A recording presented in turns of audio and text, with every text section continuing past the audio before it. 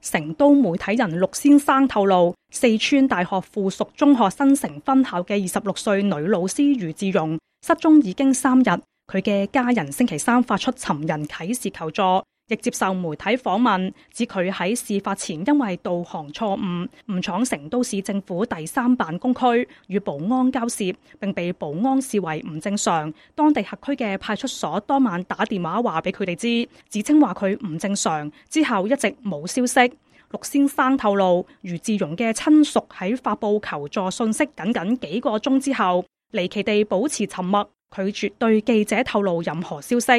因為市政府辦公區的保安本來就是警察，並且是辦公區有很多特警在巡邏，估計是跟保安之間發生了口角，警察就要求這個女老師去做筆錄，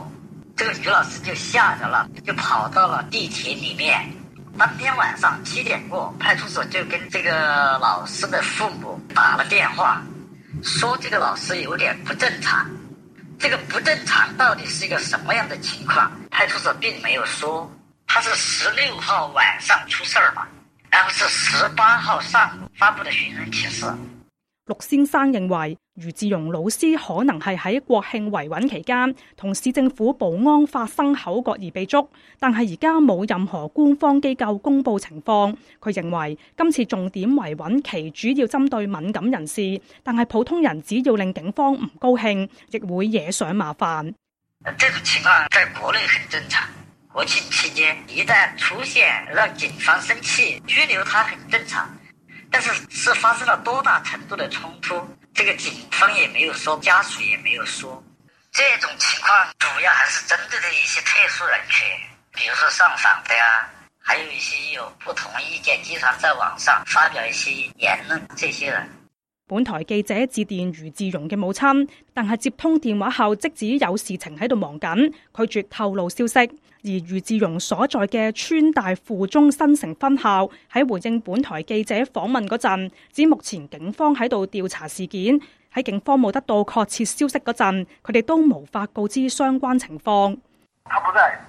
是這樣的，現在已經是那個警方已經在介入調查了，現在沒有明確的一個信息。在警方沒有得到他的一個準確信息之前，我們也沒有更多的信息可以告訴你。當地知情人士透露，余志容本來係送資料到武侯區教育局，但係導航就直接將佢引導到成都市教育局所在嘅市政府第3辦公區，因為市政府屬於重點維穩區域，上訪人員一旦喺呢個區域出現就會被捉，而余志容同保安交涉，自動觸發預警，被維穩人員認為係上訪人員而控制起來。但係呢個人士指出，余志容究竟係被拘留，抑或係因為驚嚇而神志不清走失，因官方全面封鎖消息，詳情未明。但係無論被捉定係真係直接喺市政府門前嘅孵化園地鐵站神秘失蹤，都係令人擔心。前者顯示官方嘅打壓觸覺已經無處不在，而後者意味住喺一個全世界最密集嘅監視國度裏，一個人都可以隨時消失。但係高新區公安分局冇就事件接受訪問，當佢哋聽到要採訪呢件事，